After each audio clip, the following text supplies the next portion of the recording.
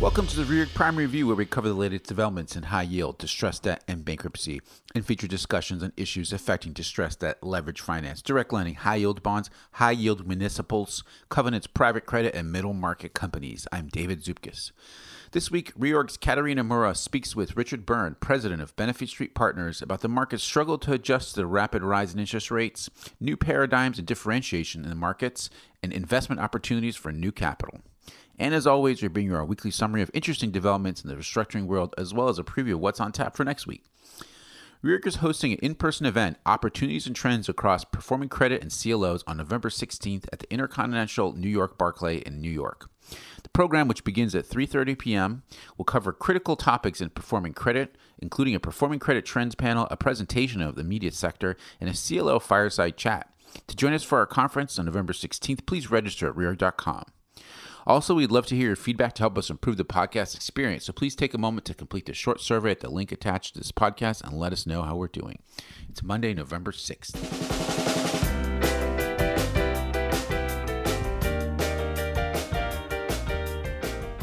Welcome back to the Reorg Primary View podcast. Today, we have Rich Byrne as our guest. Rich is the president of Benefit Street Partners, a credit-focused alternative asset manager that was acquired by Franklin Templeton in 2019. He's also the chairman and CEO of Franklin BSP Capital Corporation and Franklin BSP Lending Corporation, two business development companies making investments in private credit, as well as a couple of real estate investment trusts. It's an absolute pleasure to have you on the podcast, Rich. I want to talk about retail investors in the private credit space, but also about your outlook on the market. So I'll start there. I know you've talked in the past about how higher interest rates present both a headwind and a tailwind for lenders. Looking at the current high interest rate environment with, for example, 10-year Treasury notes hitting around 5%, how do you see that environment impacting private credit? Great. Hi, Catarina. Thank you for having me on your podcast. I'm very excited. I know it's a short podcast, so we're going to pack it with information. The market outlook is really interesting right now. And as you said, headwinds and tailwinds. The tailwinds are great. Interest rates are as high as they've been in a long time. More importantly, they rose so quickly and so rapidly that there's never a just-in-time delivery of financial markets to adjust to things like this. So the market is still, repricing and adjusting to all that's gone on. And I think the conclusion of that is, for new capital, this is about as good a time as any to invest in private credit or, frankly, most credit markets. Why? Because yields are super high. Also, the deals we're seeing now are better. They're less levered, better covenants, and even the credit spreads have come in a little bit, but they're still really high. So for new capital, this is a tremendous opportunity. There just aren't a lot of deals because M&As needs to pick up. We're underwriting loans at 11, 12%. And what's the flip side? The default rate's going to go up. Of course it's going to go up for the reasons we talked about. But we've been operating with a default rate near zero. It's been 1.5%. It still is today. Our own forecast, Catarina, is that it's going to double. We think it's going to go to 3. It could even go to 4. On a percentage basis, that's a huge spike up. But from a historical perspective, it's not at all. There's been many periods where default rates have been double digits or teens. We just don't see that. The economy's too good, et cetera. So part of the reason for the positive outlook is just the increased income we're generating just far outweighs the increase in risk. People are going to have to get used to the new paradigm that there's just going to be more defaults. And I think the market's going to differentiate. So even if a company doesn't default, I think market's going to continue to be much more punitive about the underperforming companies. There'll be dispersion. I think this is a great argument for having an active manager. Manager selection is going to be, important. Things were so undifferentiated and the market moved up in concert for so long that none of this mattered so much, for a while. And I think stuff like that is going to matter. So, there'll be vast differences in performance, also in portfolio construction. Portfolios that we have, for example, for the most part, are first lien, 90% first lien. People that are doing mezz investing or investing in the wrong sectors or whatever are going to see much different return outcomes. So I think it'll just be a more differentiated and more active, good managers will have the opportunity to shine. Right. And so when you were describing those two dynamics, essentially there's a big difference when you're looking at existing portfolios versus new loans, right? Correct. The market has adjusted. Markets are a very dynamic thing. So a loan that was underwritten in 2021, on average, the loans we underwrote had about a 2.6, 2.7 times interest coverage. Very healthy. But you just mathematically look at what that interest coverage would be, assuming nothing changed about the company.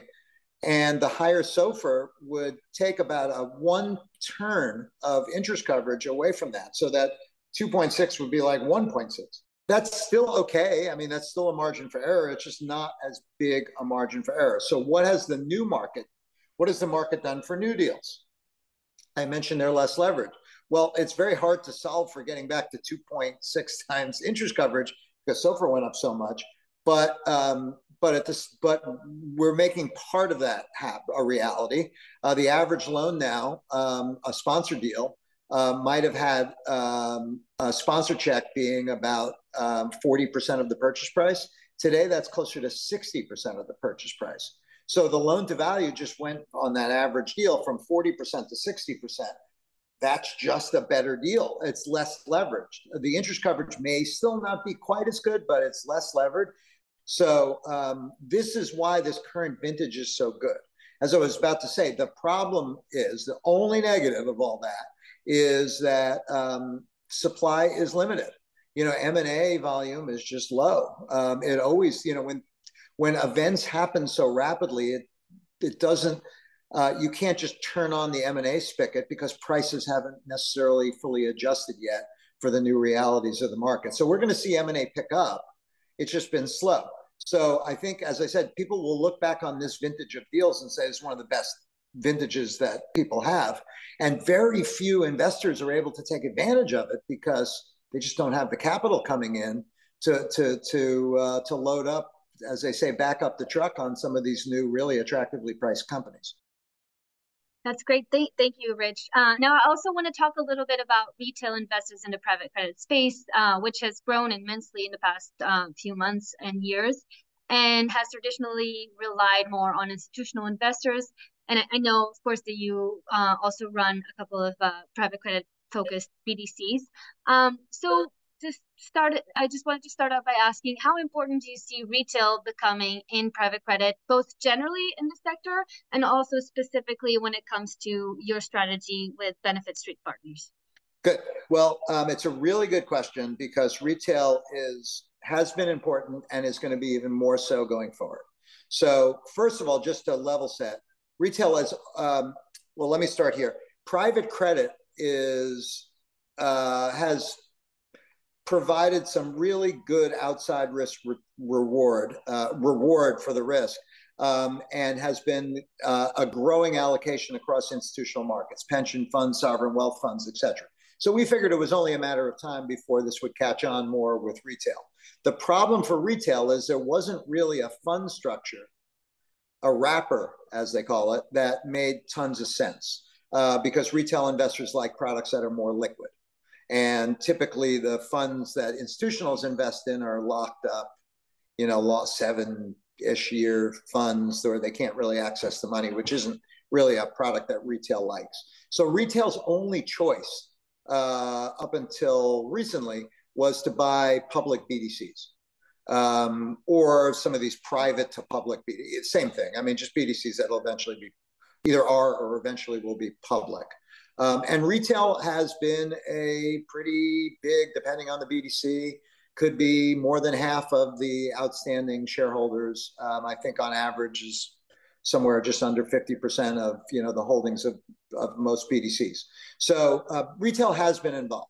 But the most recent spike in retail investing in the asset class came with the popularity of the perpetual private BDCs. which have been sold by a number of large platforms as a different access point. I think one of the reasons why that has been more popular maybe than retail investors just buying BDCs, public ones, is that the price doesn't move as often. What do I mean by that? The price will move. In other words, the net asset value will move. Portfolios up or down in a given quarter, the price will move a few pennies up, a few pennies down, or bigger moves with bigger market moves, but not a ton of volatility. Whereas the public markets, they're just fickle. Sometimes they'll go up a lot, sometimes less, and the gyrations will be more dramatic. I think the salespeople, the advisors that put their clients into, they know their clients don't love the volatility. So I think that's one of the main reasons that the perpetual product took off so much. It just isn't, it just isn't moving with the frequency that public stocks move. It's much more limited. And I hate to say it, but I mean, that seems to be the reason why the product has taken off so much. I think there's other negatives that you get along with that, but there's been a lot of fundraising around these perpetual BDCs or other closed-end funds like BDCs that invest in private credit, like interval funds, that are feeding where a lot of the demand is coming from. Okay. And so, I mean, where do you see the opportunities and challenges with both the more traditional BDCs and these perpetual private BDCs? Well, the challenge of everybody, BDCs or any private funds, is default rate's going to go up, as I said before. People are going to be living in a new reality that, the returns are just going to be more differentiated and more volatile. The opportunity is, as I said, the interest income is so much higher. We'll see how long interest rates stay high. We'll see if there's a recession coming. Conversations used to be, how big do you think the recession is going to be? The conversations now are, do you think there's going to be a recession at all? So we think that our house view is either no recession or a very soft landing. So it's not one of our principal concerns. We also think rates are going to stay high for a while. So neither of those two things haven't been resolved yet. And I think if you asked anybody those two questions a year ago, they probably would have given you very different answers to both of them. So things move around, and I think that's important. But those are some of the factors that will determine how good an asset class, how good these returns will end up being. So we'll see how all that plays out. Our particular portfolio style, as I mentioned, we tend to be very conservative, top of the capital structure, very low loan to values. Defensive sectors, non-cyclical, not fashion or trend oriented. Remember, we're in a fixed income asset class. We don't have equity upside. There's no reason for us to take equity like risk. We like to invest in predictable, stable businesses that will generate free cash flow to pay down our debt. So you said recently about BDC earnings calls that analysts and investors have been asking about the health of portfolios and looking at erosion signs. What's your take on that? How are BDCs doing? Well, it's actually not that bad. So yeah, I always think it's funny, like if you're a BDC, including us, if you're a BDC, you want to start with the good news on your call, and you talk about how your net income is growing. It's growing, it grew so much over the last year or so because rates keep going up. So that's great. Most BDCs net income is growing. They're overcovering their dividends. Things look great.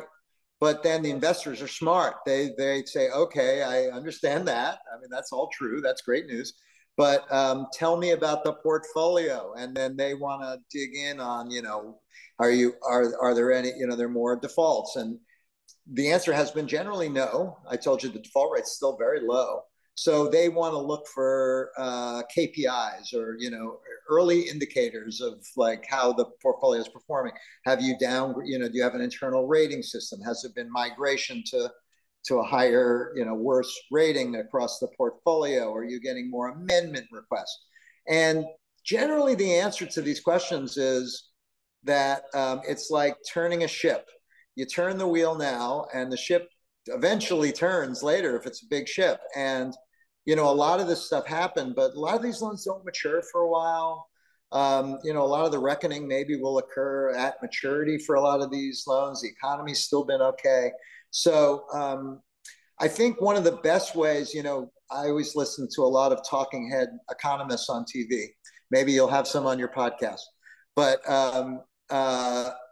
I think the best way to be an economist is like the way we do it. We have like 300-400 portfolio loans across, our what we run just in the U.S. and more if you had Europe.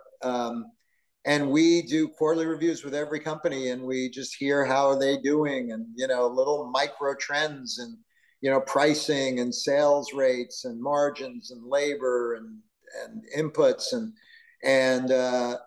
things have been actually relatively good. I don't think it will last forever. Hence our default rate forecast to double. But so it's going to get worse, but it's slow. So far the news has been okay.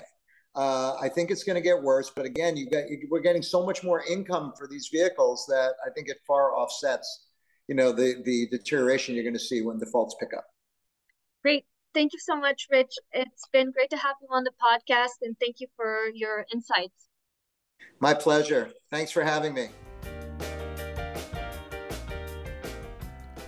For in-court coverage this week, we take a look at Ameris, SVB Financial, Rite Aid, the high-yield industry's ongoing fight against stronger regulatory oversight, and the continuing fallout from bankruptcy judge David Jones's resignation in October. Fallout continues over former Southern District of Texas bankruptcy judge David R. Jones' failure to disclose an intimate relationship with Elizabeth Freeman, a former partner at Jackson Walker. The U.S. Trustee's Office is calling on bankruptcy courts to vacate the compensation awarded to Jackson Walker by Jones during their relationship, saying that Jones approved more than $13 million in fees for Jackson Walker in at least 26 bankruptcy cases. Freeman herself billed about $1 million in fees in 17 of those cases, according to the UST. The ad hoc crossholder group moved for appointment of an examiner in the Ameris cases, alleging a cloud of self-dealing related to John Doerr, the debtor's largest equity holder and Ameris director. The group asserts the debtor's board, pre-petition lender Fortis Ventures, and DIP lenders all act under Doerr's direction and or influence and purport to negotiate among themselves while sitting on all sides of the transactions. An independent examiner should investigate claims related to fraud and mismanagement and issue a report within 75 days of being appointed, the crossholders argue. SVB Financial Group's counsel told the bankruptcy court the debtor continues to have discussions with key stakeholders regarding the terms of a potential consensual plan. The debtor aims to finalize an agreement on plan terms ASAP, counsel said. SVBFG is also exploring strategic alternatives for SVB Capital, including a possible sale. The U.S. trustee appointed 2 official committees in Rite Aid's Chapter 11 cases, and an official committee of unsecured creditors and an official committee of tort claimants. The 9-member UCC includes McKesson, which recently settled a dispute with Rite Aid over the party's supply agreement, the indenture trustee for the 7.7% unsecured notes due 2027, the Pension Benefit Guarantee Corp., and Humana Health Plan, holder of a $136.8 million litigation claim. The TCC members include Blue Cross Blue Shield, Erie County Medical Center Corp., and 7 individuals. Groups representing the $26.6 trillion private funds industry argued that the Securities and Exchange Commission recently adopted regulations requiring private fund advisors to provide additional financial disclosures to investors and restrict certain business practices should be set aside under the Administrative Procedure Act. The industry groups have petitioned the U.S. Court of Appeals for the Fifth Circuit to strike down the SEC final rule, arguing in an opening brief that the rule bulldozes the SEC's statutory authority because Congress never authorized the Commission to redesign the governance structure of private funds.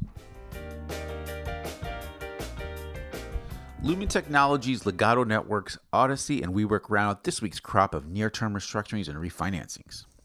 Along with announcing its third quarter financials, Lumen Technologies said this week that it had entered into a transaction support agreement with its subsidiaries, Level 3 Financing Inc. and Quest Corp., and certain debt holders of the company to provide the company comprehensive maturity extensions while allowing them to maintain sufficient operating liquidity and financial flexibility. The TSA contemplates $1.2 billion of new 11% secured notes due November 15, 2029 to be issued by Level 3. The proceeds will be ushered to Lumen via an intercompany loan.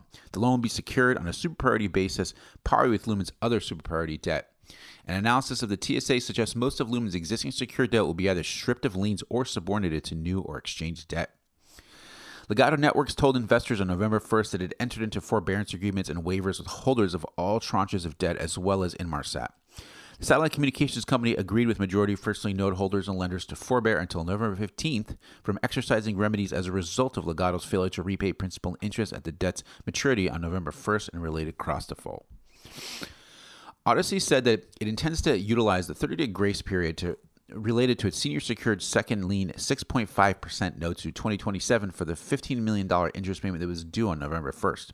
It also noted that it continues to engage in discussions with its creditors regarding restructuring of the company's outstanding indebtedness.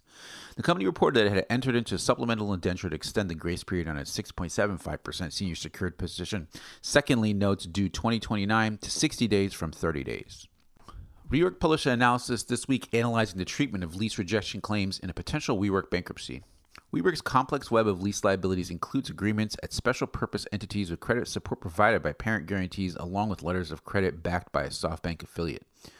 As of December 31st, 2022, WeWork reported $27.5 billion of rent commitments supported by $3.7 billion of corporate guarantees, $1 billion of letters of credit, $210 million of security deposits, and $69 million of surety bonds, collectively representing credit support equal to about 2 years of rent. On Monday, October 30th, WeWork entered into a forbearance agreement with certain note holders that would run through November 6th, in which note holders would forbear from exercising any of their rights or remedies as a result of the company's failure to make interest payments on the secured notes payable on October 2nd or within the subsequent 30-day grace period. To access Reorg's in-depth analysis of WeWork, please reach out to a Reorg representative. Top bread stories this week included TM Care Services provides further disclosures on related parties after court and senators decry lack of information. UCC says Texas divisional merger was avoidable fraudulent transfer, but settlement superior to litigation. U.S. Treasury 10-year notes touch 5% as geopolitics rock markets. ECB holds rates steady while Adler bondholders challenge restructuring. Country Garden succumbs to the inevitable. China intervenes in economy. Rainier's Pari Plus term loan asset sweep provisions provide broad claim on asset sale proceeds. Xerox Smart Global Transmontane Initiation, Stagewell, Fossil Group updates, bore drilling, Reorg Primary Review analysis of 7 private loans now available. And now here's Kate Thomas from New York bringing you the week ahead. Welcome to the week ahead. My name is Kate Thomas. A longer schedule of this week's events, including earnings releases, can be found on the Reorg website under America's Week Ahead. Here are a few highlights.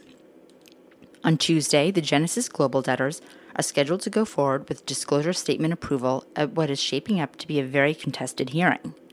The debtors filed an amended plan on October 25th after reaching an impasse on significant open issues of their agreement in principle with parent DCG. Under the new plan, the debtors would wind down their business and a litigation trust would pursue claims against DCG. Several parties, including DCG, filed objections to the disclosure statement and to the new plan. DCG claimed that the deal in principle should not be abandoned because it would make almost every creditor, quote, whole or nearly whole, unquote. DCG points out that because the no-deal plan relies on uncertain litigation claims, recoveries would be lower. Gemini also objected to the disclosure statement, arguing that no amount of disclosure can remedy the plan's failings. According to Gemini, the plan is patently unconfirmable because it is premised on siphoning value away from Gemini lenders and into the pockets of Genesis unsecured institutional creditors without due process. Gemini also asserts that its dispute with the debtors over the secured status of its claims and set-off rights should be resolved ahead of plan confirmation. On Wednesday, the U.S. trustee will ask the U.S. Court of Appeals for the Third Circuit to overturn a bankruptcy court decision denying the appointment of an examiner in the FTX Chapter 11 cases. Bankruptcy Judge John Dorsey determined that he had discretion in deciding whether to appoint an independent examiner and that appointing an examiner would duplicate parallel FTX investigations by the debtors, the UCC, federal prosecutors, regulators, and Congress. The U.S. trustee argues that the Bankruptcy Code requires the appointment of an examiner over certain thresholds that apply to the FTX cases. The FTX debtors and Committee of Unsecured Creditors defend the lower court decision and point out that any party in interest could seek to appoint an examiner for an untoward purpose and obtain negotiation leverage without bankruptcy court discretion. A group of law professors filed an amici brief in support of the U.S. trustee and an examiner, noting the public's interest in an independent investigation into the, quote, spectacular rise and fall of FTX, unquote. That's it for now. For more on the week ahead, including a schedule of earnings releases, check out America's Week Ahead on the Reorg website. Have a great week. Thank you again for tuning in to the Reorg Primary View and our weekly review. Find all our podcasts on the reorg.com webinars and podcast page, as well as Spotify, iTunes, SoundCloud, and Amazon. Hope your families are healthy and safe. Have a great week and see you next Monday.